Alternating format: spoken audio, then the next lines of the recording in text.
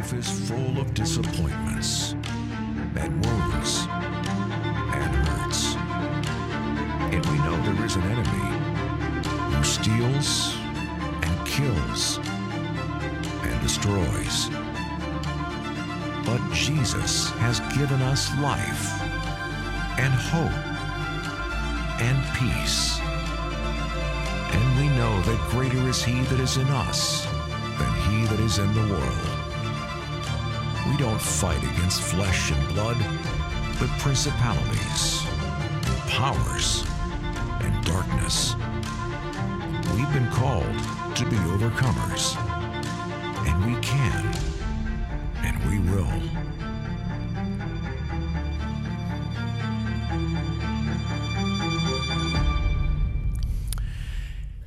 In the heart of every Christ follower, every one of us in this room that know Christ, every Christ follower, there is a spiritual battle that is raging. But in many Christians' lives, they have forgotten who the real enemy is.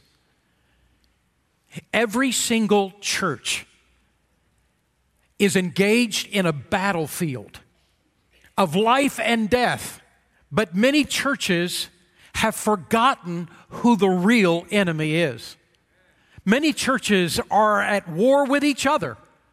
Christians fighting each other, oftentimes over stuff that doesn't actually matter. Over the color of the carpet, for crying out loud. Over policies that mean very little or nothing.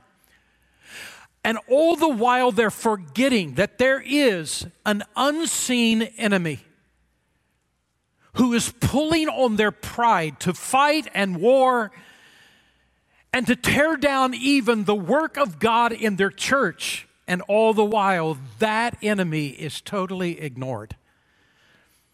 We're in a series entitled The Invisible War. It is a series about spiritual warfare. You and I are engaged in a battle. And this morning, we are looking in this series at who that battle is against. The invisible war, a spiritual battle. The same one that the Apostle Paul was talking about in Ephesians chapter 6 and verses 10 and 11 when he says, "Finally, be strong in the Lord and in His mighty power. Put on the full armor of God." Look at that phrase, put on the full armor of God. This is military talk. This is battle talk. He says, put on the full armor of God so that you can stand against the devil's schemes. Last week, we began in this series, The Invisible War, by talking about where Satan came from and why Satan fell. And this morning, I want us to talk about what are the goals, the objectives, the strategies of Satan in our lives. One of the great intellectual minds of Christian minds of the 20th century was a man named C.S. Lewis. C.S. Lewis was the intellectual's intellectual. I would have loved to have been around him, but I would have felt like a tiny little speck. This guy was such a brilliant guy. C.S. Lewis, though, was an atheist through most of his life, and then in his adult life, here he was, a professor at Oxford University. He came to know Jesus Christ as his personal Lord and Savior. He became one of the great Christian apologists in the world. He was an amazing man. C.S. Lewis made this statement. He said, there are two equal and opposite dangers. One is to deny the existence of the devil, and the other is to become preoccupied with him. In this series, I'm wanting to thread that needle. I want us to understand who our enemy is. I want us to understand what he's trying to do in our lives, how he comes against us individually and as a church. I want us to talk about how we can live an overcoming life and live in victory every day of our life. But I don't want us to see a demon behind every bush. I want there to be a sense of balance by how we address this topic, and that's what C.S. Lewis was talking about. And that will be the goal in the series. Next Sunday in this series, we're going to be talking about angels, the good guys. angels that the Bible talks about that are involved in our lives as well, the good guys. We're going to be talking about them. And then the next week after that is demons, the bad guys. And then beyond that, we're going to be talking about how to live every day victorious in our Christian life. This is the series we're going through. But today, I want to talk to you about living in enemy territory. And I want to begin sort of where we left off last Sunday about who is Satan. We learned last Sunday that Satan is a created being, that he was actually an angel of light. That God created Satan to be one of the most powerful of all angels, the most beautiful of all angels. But in the midst of his power and his beauty, the Old Testament in Ezekiel and Isaiah told us that he became proud and arrogant in his beauty and his power. And he decided that he would try to usurp God's throne and God's power. And because of that, God cast him down. Satan now is trying to reproduce himself in our lives, in the lives of everyone that he can. He is in the midst of doing that. The Scripture talks about Satan as being a real being. A real being. I realize that there are some who think he's just a personification of evil, but nowhere in the Bible does it say that about him. In fact, Jesus believed in a real being called Satan. In Matthew chapter 4 and verse 1, it gives us this word. Then Jesus was led by the Spirit into the desert to be tempted by the devil. And if you read the rest of that passage for the next 10 or 15 verses, you will read a conversation that actually happens between Jesus and Satan, in which Jesus speaks to him, in which Satan speaks back, and which Satan is trying to tempt Jesus to thwart the plan of God. All through the ministry of Jesus, if you read through the Gospels, you're going to read all through the 4 Gospels, there are times in which Jesus talks about and to Satan. There are times in which Jesus talks about and to demons, and they speak back to him. They are very real beings, and Satan is a very real being, and Jesus knew that. In fact, the Bible talks about Satan in 174 different places, and in each one of those places, it is always he is a real individual, a real being. Never in the Bible, anywhere does the Bible treat Satan as just a personification of evil. So I want us to grab that idea as we are beginning this series. He is a real being. Now, as a real being, as this angel of light that has fallen, what is he trying now to accomplish? What are his goals and objectives that he is trying to accomplish in us and others? Well, there are 2 central goals of Satan in the world. The first one is pretty obvious. He wants to keep as many people from having a relationship with God as possible. Listen to me. He does not want you to know God. He does not want you to know the God who made you. He does not want you to have a relationship with him. He does not want your life to be changed by Jesus Christ. And he will use every excuse that he can manufacture in your life to keep you away from God. He will use every excuse for Christians to not share Christ with other people in our family, in our extended family, in our friends and our classmates and our co-workers, to get us to not share Christ with them. There are times in which you and I, we sense in our heart, God is saying, I want you to share Jesus with this person at work or with this person in your family. And immediately there is another voice that says, well, I don't dare do that. There is no way I could properly do it. I won't say the right words. I'd mess it all up. It is God who's telling you the first thing. You know who's telling you the second. Here is the truth. Every one of us who know Christ as Savior have a testimony of what God has done in our lives. We can share what God has done in our lives. This church has gone beyond that. We have trained right now over 1,400 people to be able to share your faith using a gospel conversation workshop that we used to do that, to give you the training. Another one's coming up next Sunday. Get trained, learn how to share your faith.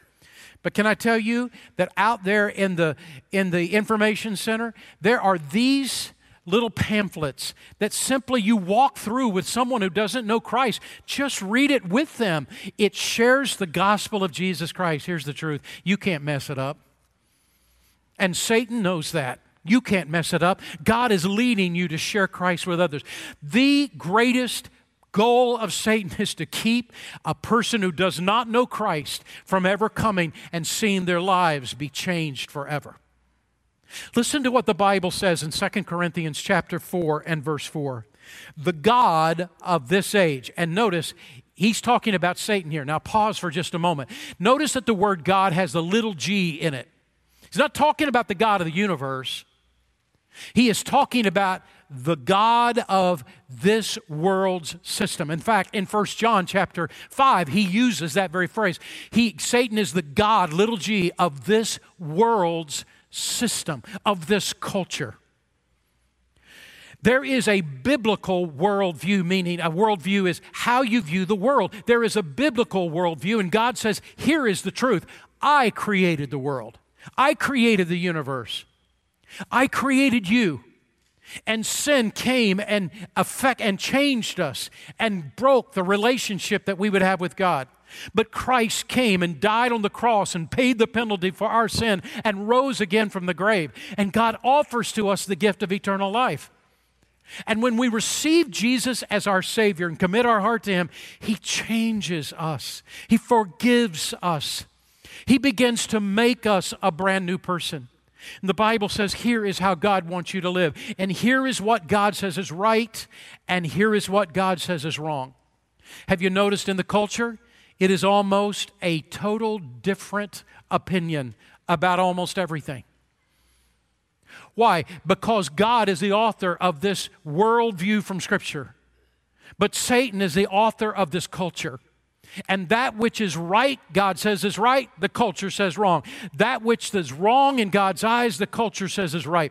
And there's no question, there's two cultures, alternative cultures going on. And Satan is the God of the culture. And this is what he's saying in the verse. So listen to what he says. The God of this age, the God of this culture, of this worldview, world system, has blinded, catch this, the God of this age has blinded the minds of unbelievers so they cannot see the light of the gospel of the glory of Christ, who is the image of God. How many times have we asked, God, I don't get it. How come my family cannot see what is so obvious about you? This universe didn't pop into existence. There has to be a God that brought all of this into existence. Every scientific law says that matter cannot come from non-matter. It is obvious that this didn't just happen, that all of this that we see in front of us didn't just happen. There is a God who is involved with all of this. God, how come I can see it so clearly about your existence, but my family member, oh God, my friend, my classmate, my work associate, why do they not see what is so obvious? God, look at the change you're making in my life. Look at the difference you've made in my life. Look at the purpose that you've given me for my life and how it has changed everything for me. God, why can't my family members see this?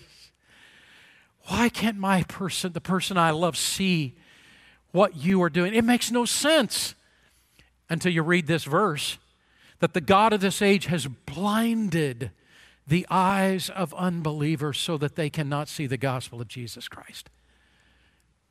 Over and over in the Scripture, He said this, here's what we do. Here is what we, as followers of Christ, are to do. We are to pray. Make a list of people in our lives that we know do not know Jesus as Savior. Make a list and begin to pray, oh God, open their blind eyes. God began to show them what is the truth, open their blind eyes. And oftentimes God brings some kind of a situation, some kind of an issue into their life and uses that to open their eyes to the truth of the gospel of Jesus Christ. Begin to pray. Look, every day begin to pray. Begin to pray. Begin to pray for those in your life that need Jesus. Oh God, open their blind eyes. The first purpose of Satan is to keep as many people away from a relationship with God as possible. But the second goal of Satan is to destroy those who accept Christ as Savior. 1 Peter chapter 5, verse 8, be of sober spirit, be on the alert. Your adversary, the devil, like a roaring lion, walks about, seeking whom he may devour. Devour. The word devour means to eat something. So think with me for a moment. Let's say you had a hamburger in your hand right now. Some of you are thinking, yeah, that's exactly what I want right now. But just imagine the hamburger. Don't leave and go get one. Just sit right there. Just go with me.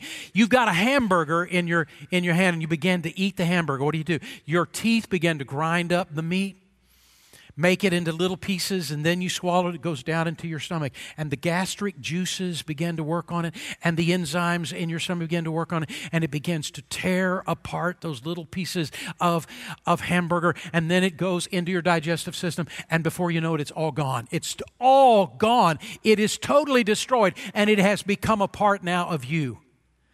And aren't you glad you came to church today to understand this whole digestive system? Now you get it. Satan is not wanting to eat you, but he is wanting to destroy you. And that's what he's saying. Jesus said in John 10:10, the thief comes to steal, kill, and destroy. But I have come that you may have life. God is saying, I want to make your life the best life possible. I want to infuse your life with my power. But let me tell you, the enemy wants to steal that from you. He wants to kill you. He wants to destroy your life. What he is saying to us is that Satan doesn't just want to annoy you or bother you. You better take him seriously. He wants to destroy you. So how is it that since this is his goal, how is it that he works in our life to destroy us? What are his objectives? What does he do? Well, the first thing the Bible says is that he attacks through deception.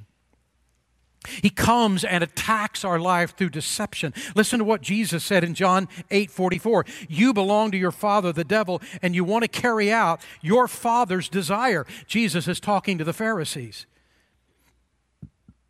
Satan was a murderer from the beginning, not holding to the truth, and there is no truth in him. When he lies, he speaks his native language, for he is a liar and the father of lies. Satan comes and whispers into our ear.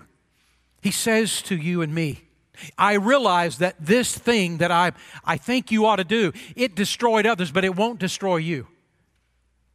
This thing that I want you to do and that you want to do, you feel it, don't you? You want to do this. Don't worry. It won't hurt you. It won't destroy you. You're too smart for that. You are so cunning. You are so wise. No, what hurt others won't hurt you. Don't worry about it. They got caught, but you'll never get caught. You're so different. You're so special. He is such a liar. He knows good and well that if you take the bait, if you go in that direction, it will destroy you. He does know that it will be found out. He does know it will be exposed, and it will damage your life. He's a liar. Listen to what the Bible says in Revelation 12, verse 9. The great dragon was hurled down, the ancient serpent called the devil, or Satan, who leads the whole world astray. You're not an exception to that, and neither am I. He's a liar. He'll tell you God doesn't love you anymore. You don't matter to him. You've blown it for the last time. God doesn't want anything to do with you. You don't have any future. Nobody cares about you. You've messed up so many times. There's no recovering for you. He's a liar. God does not throw his children away. God loves you and will love you forever. God allows us to experience the discipline of our wrong decisions. He does. God allows us to go through the hurt and the pain of the wrong decisions that we have made. Yes, he does. But God does not throw us away. He still loves you. He cares for you. And He is saying to you, I welcome you back. Come back to me. I want you to be my child. I want to have a close relationship with you. I haven't quit on you. You're the one that quit on me. But if you'll come back, I will in no way cast you aside. He's a liar. Satan is a liar. God loves you. What are the ways in which he is lying to you? Satan is a deceiver. Second, he uses the tactic of attacking us through perversion. The word perversion means to change something from its intended purpose. God has given us so many good things in our life. Look at all the wonderful blessings that He's given to us in our life. But with every good thing God gives to us, He has a boundary around it. I don't know if you remember, but in July, our church went through a series on boundaries, and we realized that boundaries are not a negative thing, they're a good thing. Boundaries are actually a liberating thing, that God, with all the good things that He gives to us, He places a boundary around those good things and says, don't go past this boundary. He is trying to protect us, not kill our joy. The boundaries actually liberate us if we're willing to allow them to. Satan comes against those good things and he says, forget the boundaries. Just experience. Just whatever, go beyond it. Think about all of the good things God has given to us, of food and of relationships and of sexual intimacy and money and things and pleasure and so many things He's given to us. And these are gifts from God. But within every one of them, there are boundaries. So what are the boundaries that Satan is tempting you to violate? That good thing that God has given to you. That's what perversion is. It's taking a good thing and going beyond the boundaries that God has established. Third, Satan attacks through oppression. A Christ follower cannot be possessed by Satan because we are already possessed by the Holy Spirit of God. Just as it says in 1 John chapter 4, verse 4, greater is He that is in you than he that is in the world. We have the Holy Spirit of God living inside of us. But even though Christians cannot be possessed by Satan, Christ followers can be oppressed by the enemy. That word oppression means to put down by unjust use of power. Satan's oppression to a Christian is the repeated pressure that he brings to bear in our lives to discourage us. Anybody experience that? To discourage us, to worry us, to bring fear and depression in our life. In what ways is he oppressing you? I can never measure up. I will never be good enough. What ways does he use to oppress you? Satan's objectives are to deceive us, to lead us to live in perversion, to pervert that which is good in our lives, and to oppress our life. So what are the strategies that he uses? Those are his objectives. So what are the strategies that he uses in our life? Satan has a strategy for conquering us. There's 4 parts to the strategy. Oh, I want you to get this. I want you to hear what I'm about to say to you, what I'm about to teach you, because this is so critical. You and I can actually see these things unfolding in our lives. So take good notes. Really listen through. What are the strategies that Satan uses to accomplish this perversion, to accomplish the deceit in our life? What are the strategies that he uses? There are 4 key steps. And the first one is simply this: Satan centers his attack against our mind. It will always be an attack against our mind. He always begins with an enticing thought. Listen to what the Bible says in Proverbs 4:23. Keep your heart with all diligence, for out of it flows the issues of life. What that literally means is this: above all that is to be guarded, be sure to guard your mind, because from it your whole character flows. The chief place of attack that Satan comes against me and you and every one of us is in the area of our thought life, in the area of our mind. It is there that God has said to us, put a guard around your mind. Be careful about what you let in. Because the more junk you let into your mind, the more junk will come out of your life. It's like a computer. You put junk in, junk will come out. And our minds are very much like that. You keep putting in the junk with movies and the junk with other junk, the other stuff in our life that is rotting. You know it is. And you think, well, it's not that big a deal. But what we put into our minds is what comes out of our lives.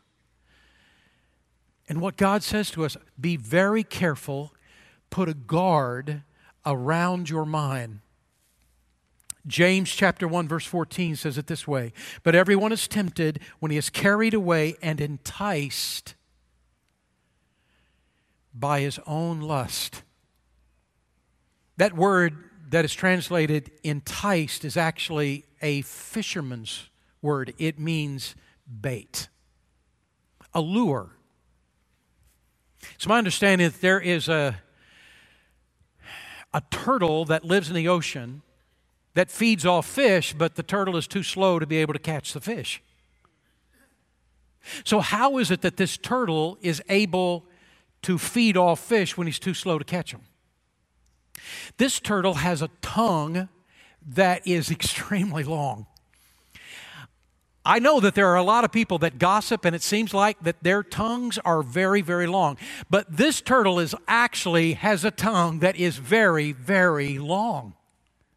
And on the end of the tongue, it is red, and when he wiggles it, it looks like a worm. Go with me, this is really true. There is a turtle with a long tongue, and at the end of it, it's red, and he wiggles it, and it looks like, to a fish, that it is a worm. And so it catches the attention of the worm. And when the worm then tries to bite it, that turtle pulls back his tongue, but only an inch or so. And the fish is enamored now and goes again at it and tries to bite it. And when it does, that turtle pulls back a little bit further. And further and further. You know what he's doing? The fish doesn't even see the turtle. It only sees the worm until all of a sudden the turtle has it. What is the bait that Satan is using in your life? What is the bait? He knows your hot button, doesn't he? Every one of us have hot buttons, and he knows your hot button, doesn't he? He didn't tempt you with stuff that doesn't tempt you. He knows what your weaknesses are, and he knows what mine is. And he uses those hot buttons in our life to come at us. It's bait, but it's bait with a hook in it. Every single one of the sins in our life originate with our enticing thoughts. Passing thoughts about wrong are not sin. It might not be a good passing thought, but it's a passing thought. It's not sin. But those thoughts that we grab onto and we welcome into our hearts, that's where the sin begins. Every sin emerges with harbored thoughts. Obviously, I would never do it, but I enjoy thinking about it. It's a harbored thought. It's the first step. But there's always another step. The second step is that Satan desires to diminish then our moral convictions. It goes from a harbored thought to a lustful desire. And listen to how James puts it in chapter 1, verse 14. But each one is tempted when he is carried away and enticed by his own lust. We haven't committed the act. It's just in our minds, it's a harbored thought that has become a lustful desire. I'm not going to ever do the act, obviously. I'm just going to think about it. I'm just going to enjoy desiring it, fantasizing about it, dreaming about it. Obviously, I would never do it, but I keep it around and nurture it. It's like window shopping, you know? I didn't buy anything. I just was window shopping. It is the lustful desire. So what is lust? The word lust means any good thing that oversteps the limits God approves. We just talked about that. There's boundaries around every good thing. And lust is when we come to begin to desire to go across the boundaries. We know where the boundary is. We know this good thing that God has. But there is something inside of us that is tempting us and pulling us across the boundaries of that good thing. It's my understanding, I've read the story, that in some villages in Africa, that 60% of those people that are over the age of 55 become blind. 60%. How is that possible? How is it possible that so many people in a village, 60% over 55, end up going blind? How is that possible? Well, what they discovered is that in those villages there is a black fly that actually bites humans. This black fly, when it bites humans, actually secretes a parasite under the skin of that person. They don't know that. The parasite begins to grow. This parasite, they said, could grow as large as 2 feet. That's just unbelievable to me. Grow as long as 2 feet and is able to reproduce itself. And eventually it gets to the eyes and blinds the person's eyes. Lust has a way of blinding our eyes. We don't think it will. It happens so subtly. It takes us by surprise, but we think to ourselves, it cannot be a problem because I am not actually committing the act. I'm just enjoying thinking about it. But what happens is that all the while it is setting us up for some key moment that we do not know is coming, in which it seems like everything aligns and suddenly there is a huge sense of temptation and the moment happens and that which we thought we would never do, in just a moment reaction, we do it. It's the third step. Satan's desire is to compromise our surrendered will to God by committing an act. I never thought I would do this. I saw that other people have done it. I see what happens to their lives. I was never going to allow that to happen to me. And all of a sudden, boom, there I am. And all the while he was setting us up with a harbored thought, with a lustful desire that we nurtured inside of us. And then the moment came. James 1:15 then says, and when that lust has conceived, it gives birth to sin, to the act of the sin. And things that we thought we would never do. We can't believe we did it. And this is what Jeremiah chapter 17 verse 9 is saying when he says the heart is deceitful above all things and desperately wicked. Who can know it? We can't even know our own heart. It's so desperately wicked. Step 4 is Satan's ultimate prize, is when our sin becomes a stronghold in our life. 2 Corinthians chapter 10 verse 4 explains that any sin allowed to continue to grow over and over and over suddenly or over time begins to be a stronghold in our life. A stronghold is a habit in a part of our life in which we have now lost control. We never thought we would do the sin ever, but now it is not just once, it is over and over and over again. And we are even feeling the chains wrapping around us it has become a habit and suddenly we're not in control anymore. It is. James 1:15 says, and when sin is accomplished, it brings forth death. So now here's what I'm asking you. As you look into your own life, where is it? Is it just at the harbored thought, or has it become a lustful desire?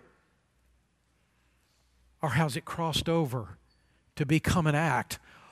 Or is it a stronghold?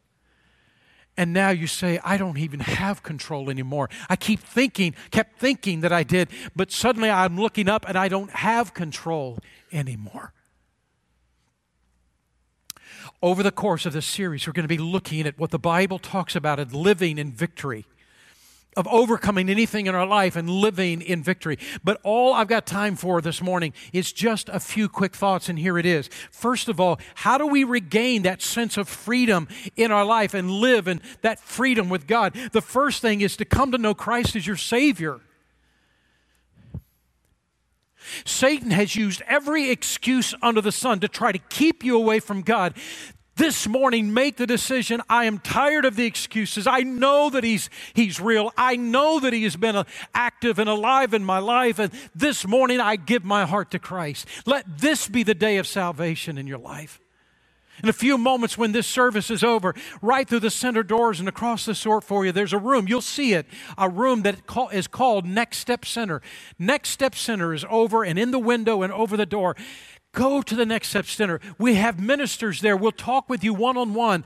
Give us the opportunity. How does a person come to know Christ as Savior? We would love to show you. Give your heart to Christ. The second thing is realize Satan's objectives and strategies. If you know Christ as your Savior, take a good hard look what's happening in your life. I guarantee you the things I've just talked about, you are already seeing them. So get honest about yourself. Get honest about yourself and what's really happening inside of you. And third, surrender your thought life back to God. God, I ask for the Holy Spirit of God to be the guardian of my thought life. And God, that which is junk, God, I ask you that you convict me of it. And the moment you do, I will turn away. God, I want to be free. Surrender your thought life back over to God. Repent of the wrong that you do. Go to God and ask for forgiveness about what you have done. Go and ask Him forgiveness, whether it is just the harbored thought or it is the lustful desire, wherever it is along the process. Repent of that sin in your life and let Him clean you up and regain a holiness from within. This can begin to be the start of freedom. Give Him the opportunity to do this in your heart. Let's pray together. Father, I thank you for the truth of your word. And now I ask that you would use this passage of Scripture and these truths that we've walked through today. And oh God, use them to alight our heart with the truth of the gospel of Jesus Christ. Oh God, open blind eyes. Open blind eyes today. And God, we pray that you would move in the heart of us as Christ followers to get our life right with you and begin to learn how to walk in freedom and out of bondage. Move in hearts today to say yes to you. We pray in Jesus' name. Amen.